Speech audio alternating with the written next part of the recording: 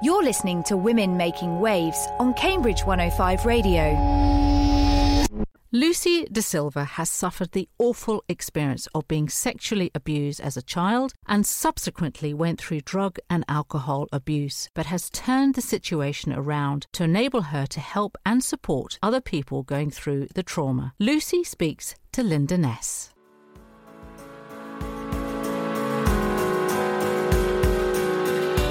Now I understand that I really had to hit bottom and I had nowhere else to go but up, really, or dying. You know, it was that serious.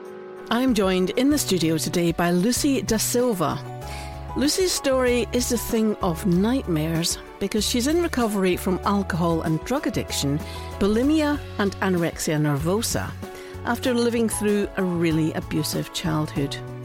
She's now a psychotherapist and together with her husband helps other people face their demons through the Happy as Larry group. Very many thanks for joining us today, Lucy. It's good to have you in the studio. Thanks, Linda. Thanks for having me. Can you give me a very brief overview of your childhood? Very briefly. Yeah, I mean, I had a normal childhood up to about 6 or 7 years old, and then my mother remarried, and unfortunately that person wasn't a very nice person, and from that age I suffered with sexual abuse and physical abuse and mental abuse, all sorts of abuse up until I was in my teen years. Yeah, so there's a very brief overview of what my childhood was like. So pretty ghastly. Did your mother, was she aware, or were you kind of frightened into not telling anybody about what was going on? I was too frightened to say anything was happening, although the physical abuse was something that was going on that was quite apparent, and I was injured on a number of occasions and had to go to hospital and see the doctors and all sorts, but I now understand that my mum was very much controlled by this person as well, and so, you know, there's a lot that goes into being manipulated behind the scenes for her too, so yeah, it was all of us that were suffering, really. So you got to the point that you told someone, didn't you, at school? Mm-hmm. What happened after that? Well, we were taken to a refuge so that we were protected from the perpetrator, and there was a case that was formulated and it went on for a number of months, for quite a long time, but I wasn't aware that my mother was still being controlled and manipulated by the perpetrator. So he was still in the picture? He was still in the picture, even though he wasn't meant to be. And unfortunately, my mum was vulnerable, and she was convinced by him that I wasn't telling the truth. In a nutshell, the whole case fell, because I was told that I would be at fault if he was to go into prison, and that it would be on my head if that happened. And, you know, I was 12 years old. So to put that kind of responsibility on a child, you know, it's an awful, awful thing when I think about it now. Yeah. And I dropped the charges. I was convinced that I was lying. I was told that I was lying, and being so young, I was so confused. And yeah, and so the whole thing fell through. And you ended up living back with him again? Yeah. And did the abuse continue at that stage? Not the sexual abuse. There was a lot of kind of exposure still happening. I mean, the environment was just a horrible environment to be in, because I was just frightened all the time. Mm-hmm. And as a result of that, obviously I developed those issues when I was older, but I don't sleep very well either still. I've had to work on a lot of that stuff, because I started wearing earplugs when I was very young to block out a lot of that stuff that was going on. Ooh. You know, there was always still a lot of fighting, a lot of arguing, and it was just, you know, he took all the locks off the door so we wouldn't have any privacy, and there was a lot of it's called covert and overt stuff, you know, like stuff that went under the radar, but a lot of control, a lot of mind games, a lot of neglectful behaviour towards us. It was another nightmare, but of a different kind. And this isn't just impacting you when you're at home, is it? Presumably your schooling would have suffered everything, relationships would have suffered everything. Every single thing in my life from that age up until I came into recovery was affected by those years, the stuff that went on. But going back to what you were saying, you know, my schooling suffered, my friendship suffered, I suffered as a person. It made me very introverted. I didn't have any self-confidence. I felt just dirty and at fault all the time. I'm academically very bright, but because I was also bullied into thinking that I was stupid, because I was told I was stupid and fat quite a lot too. And, you know, that convinced me that I was just worthless and I wasn't going to do well. And unfortunately, and I do feel sad saying this still now, I didn't get very good GCSEs because I couldn't focus at school. Of course not. So I suffered academically as well. And at 16, I was left in a house on my own and I didn't have a choice but to go out to work. So, you know, it affected my opportunities for future as well, unfortunately. Yeah. No, it is really sad. So you then fell into taking drugs and drinking too much.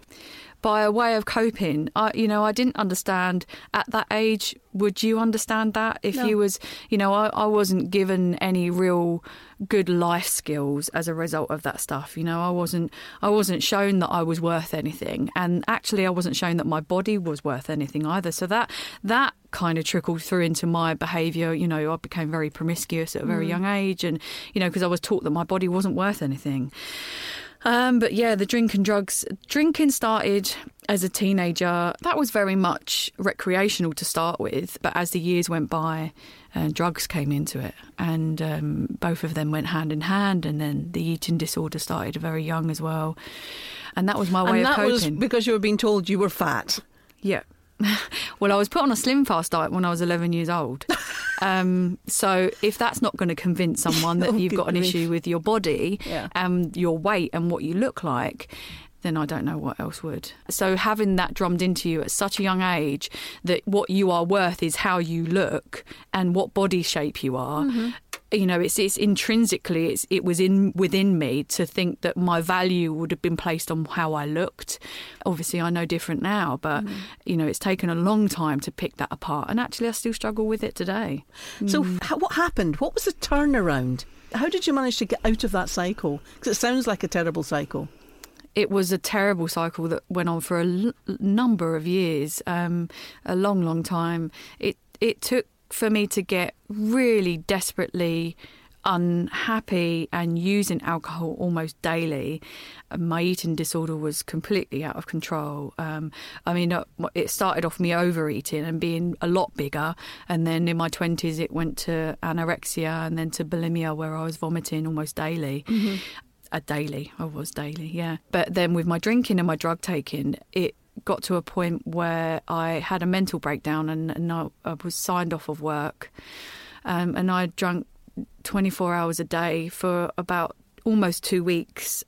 I guess looking back now, it needed to happen. Yes, a crisis. Definitely, because I understand that I really had to hit bottom and I had nowhere else to go but up, really, or dying. You know, it was that serious. Mm-hmm. And I was signed off of work and I was given a referral to a treatment centre. And even then, I still didn't think that I had a drinking problem. I guess the denial was so strong. I still saw myself. It was part of your life as well. Yeah, that's what I was going to say, actually. The denial fits into the kind of thought process that, well, I'm young and I'm enjoying myself and I'm allowed to do this. You know, other people are doing this. Mm-hmm. But when it becomes that I'm drinking in the morning just to get rid of my shakes and, you know, the DTs, and that's not normal, you know. No. People don't pour vodka on their cornflakes. No. Not that I was doing that, but, you know, it was that bad for me. I think when you're young, it is easy to think that everybody else is running that lifestyle as well. But actually, they're maybe just doing it on a Friday and Saturday. Yeah. Yeah. Yeah. That's the normal, inverted commas, way of drinking and having fun. And towards the end, it wasn't fun anymore. No. It wasn't fun. So what happened? Did the doctors help? Was it the A&E? What actually?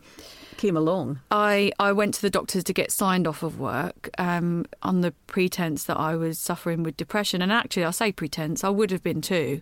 But I got the referral to the treatment centre when I went there, not really knowing whether I was going to do anything with it or not. And then I had that breakdown and I didn't have any choice but to go, really, because I could have gone back to work. But I was this cycle of everything was just... destruction was happening to every single area of my life. Mm-hmm. So I decided to go to the treatment centre. And it was the best decision I've ever made in my life. One of the best decisions I ever made. It was a turning point for me. I was assessed by a psychiatrist when I went there, and then they had one of the addiction counsellors come in and speak to me. And I always say that I remember this, and I'll remember this to the day I die, that she came into the room and she sat down in front of me. And there was just something about her that I thought, I can trust you. And she said something I'll always remember. I was talking about my drinking and I said, I'm really frightened. I think I'm going to die. And she said, don't worry, because we're going to look after you now. That's such a comforting thing to say. That's just what you need to hear at that point, isn't it? I just broke down and uncontrollable. And that was the beginning of my recovery journey. That was the beginning. I went in there for 28 days. I was supported by the place I was working at. And, it's been a bumpy ride. It must have been tough, though, because really presumably tough. You would have been craving substances and alcohol and whatnot that you'd got used to. Was it a kind of cold turkey thing, or was it not quite as bad as that? I was put on a detox. I was given Librium to detox from the alcohol because I would have had quite bad delirium tremors as a result of the amount I was drinking, which could have been dangerous. Mm-hmm. So I was put on Librium for about a week to 2 weeks when I was in treatment. I can't remember how long it was. But the process was absolutely horrific. I mean, the detox wasn't that bad because I was helped by the medication, but the process of what I had to go through to begin to understand what I was suffering with was just awfully painful, emotionally painful. The amount of trauma that I had was overwhelming, and physically I got very unwell as well as a result of it, because my body was holding on to years and years of toxic shame. Well, I can understand that. So you talked through everything with these counsellors? Only really chipping away at the surface. But it was the first opportunity for me to have my voice heard, because I'd never had my voice heard. And to feel validated that this stuff had happened to me because of how it had been dealt with. I'd been convinced that not only was it my fault, but in a strange way that it wasn't true when I knew it was true, when I was told so many years that it didn't happen. And it was like brainwashing, really, and making you question your own sanity. Yeah, absolutely, yeah. And that can be very, very strong, And now I understand that that's what my mum went through. But yeah, so to be able to be heard and to be around people that had also been through things quite similar felt really comforting for me, and it felt like I was at home. It's funny, isn't it? In a hospital, in a treatment centre, I felt like I was at home. But maybe for the first time in years, you were actually able just to relax and be yourself. Yeah. And I think that is another reason why I got physically unwell, because almost like my body just went yeah. It's like when you work really, really hard and then you go on holiday, that's when you get your cold. Mm-hmm. It's a similar kind of concept, really. Yeah, but on a much, much bigger scale. Obviously. Yeah. So, I mean, I will be thankful to the day I die to the counsellors that worked with me in that treatment centre, and the people that I've met along the way, and the new life that I was given as a result of that. And my goodness, has it been hard. And it still can be sometimes. Is that then what made you become a psychotherapist yourself? Did you get just really interested and want to help other people? Yeah, I've always, I've been a singer since a very young age, and I still love to sing. But I did always want to work in a profession where I was helping other people, and I obviously, because my drinking and my drug taking was far more important to me for a long time. Because actually now I realise I was self-medicating for a long time. But I still did really want to help other people. And when I came out of treatment, I wanted to be a counsellor straight away. But you know, I had a lot of stuff I had to work through myself before I could even think about going and doing any kind of further study. And after 16 months of being sober, I did suffer a relapse and went back into treatment because I had so much trauma that I was trying to work through. But that's not unusual, is it? No. And in fact, I look back now and I'm surprised I didn't relapse sooner because I was trying to deal with so much and trying to do so much to get myself recovered and cured, when now I realise that will never happen. It's learning to cope and working through those things. So it's an ongoing process. So you're now running the Happy as Larry group. Tell us about that. So Happy as Larry group came about when me and my now husband, we both love to help people, and my husband is also in recovery too.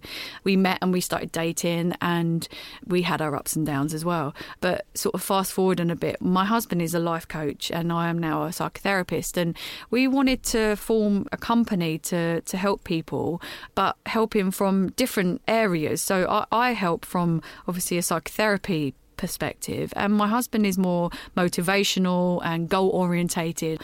So I will work with people to work through therapy. I will work with them in a therapeutic way, and my husband then works with people on a motivational level. And our work is done one-on-one with people. We do group work. We're doing some work with university. I'm doing a speaking engagement at Loughborough University on Wednesday. And we want to portray the message that you can come back from anything in life. We're branching out into businesses now. We do work with corporate organisations, and we have a wellbeing programme which we've designed between us, and it's very successful. We did a 30-day challenge where we had 10 people trialling the first few stages of the programme, and it's been documented and recorded, and we're in the process of making a documentary out of that as well. Really? So yes, that's interesting. Yeah. The basis of how we work is that it's self-acceptance and self-love and learning to like yourself, because it sounds very simple, but there aren't a lot of people out there that really fully like who they are. And that's what we've had to learn. For us to move forward in our lives, we've had to learn to like ourselves. But that's in a nutshell really what we do. I mean, I have my own private practice. I have my own clients. And with psychotherapy, presumably it's anything from people wanting to stop smoking or lose weight, straight through to people who are, like you were, quite traumatised. Yeah, I have a very varying amount of clients that bring varying amount of issues to me. One day a week I work with people who are just come out of treatment and they're in a halfway house and they're working through their addiction issues, but they come with complex trauma. Some of the stuff I hear, it makes me grateful for my background. It's serious stuff, and it makes me realise, that I have a lot to be grateful for, despite what I had growing up. What it has given me today is an incredible life where I can help other people. So there is always something to be grateful for.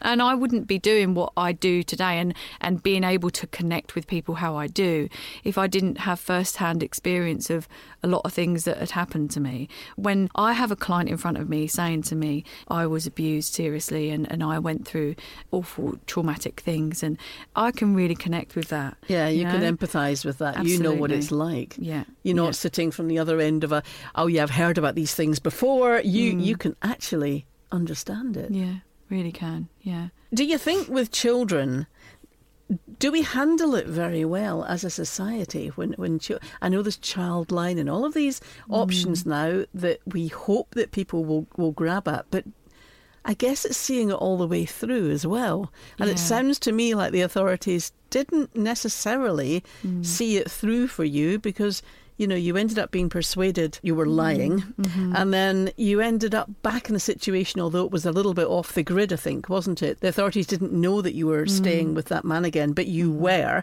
There didn't seem to be any checks there. I do feel that I was let down a lot. And that is a really sad case, But I do realise that there were things that they couldn't have been aware of. It's a difficult one, really, because sometimes the perpetrators can be so in control of that family home and the life that there is no way of anyone outside really knowing what's going on. Even after all that stuff happened to me, I could say, they could have done this and they should have done that. But when I look back at how it was managed from closed doors, from how we were almost lined up and told what to say when we were seen by counsellors after the whole thing had happened, how would they have ever known? So I've had to work a lot on my acceptance. Does it still make me angry? Yes, it still makes me angry. It makes me very sad as well. But it also frightens me that it could still be going on with young children today. And it's a very difficult one because childhood sexual abuse is not something people talk about very often. But then that in itself gives the perpetrators the strength to carry on and do what they do because it's such a taboo subject. So I really think that it's something that needs to be not taboo and something that is discussed as something in an educational sense, for young children so that they understand that. I have a daughter now, she's 14 months old, and I have to say, it frightens me that anything could ever happen to her. Yeah. And I say to my husband, as soon as she can cognitively understand, we need to educate her that that's not right in any sense whatsoever. Mm-hmm. Nobody has the right to ever infringe in your private areas at all. And I hope that that's the education that young children get. So it's all we can really do as a society, isn't it? So what are your plans now? You've got this Happy as Larry group, which sounds like it's going absolutely splendidly. What's the future in store for you? Well, as I mentioned, we're working on our wellbeing programme, which we are delivering to businesses. So we are speaking and exhibiting at the business show in London at the ExCeL at the end of November. And we are developing our programme to work with corporate organisations. We are also speaking, I mentioned about the university, and we're going into schools. We speak at schools and we deliver workshops and seminars. And I'm developing my private practice as well. And just kind of, it's all exciting, really. I mean, it's just, we work really well together, and it's just exciting to see where the business will go. My husband recently did a TEDx talk as well, which was amazing for him. So and also being a mum. Yes, which is a huge job in itself. It is, yeah. It's taught me a hell of a lot. And it taught me that I only really had myself to worry about before she came along. And it's really shown me and taught me a lot. But it's also brought up a lot from my childhood as well, which is good in a way, because it's more things that I realise that I need to work through from my background. It has really taught me to be very loving towards my daughter, and I want to give her the best life that she deserves, but I'm determined not to allow that dysfunctional cycle to continue, and for her to always have the freedom to speak if she needs to speak. And she's a very, very sociable baby, and I allow her to have that freedom because she deserves that freedom. And I don't want my fears to stop her from being the person that she really deserves to be. So I'll try my best. Well, it sounds like you're absolutely sorted. Lucy, thank you very much for coming in and telling us your story. I mean, it's pretty harrowing in places, but at least it's got a fabulous outcome in the end, and that's what we like to hear. Thank you. Thank you very much. And that was Lucy Da Silva talking to Linda Ness. Lucy is such a positive person. I mean, absolute pleasure to meet a positive person, considering all the horrible things that she's been through. And she really has turned her life around. When she talks about the experiences that she had with drinking and taking drugs and bulimia and all of that kind of thing, eating disorders, because she'd been told she was fat. Yeah. It's just awful. I always think that she's very brave having a chat like that and being very honest about what she's been through, because you can tell she's still going through that and you'll never get over that. But conquering it is a very big struggle, and she seems to have turned that round. And she does say that she has moments where things go a bit low, but she's a very good inspiration, isn't she? She really is. She was fantastic. And I think when you do get the right help, that's how you're going to feel. You're listening to Women Making Waves on Cambridge 105 Radio.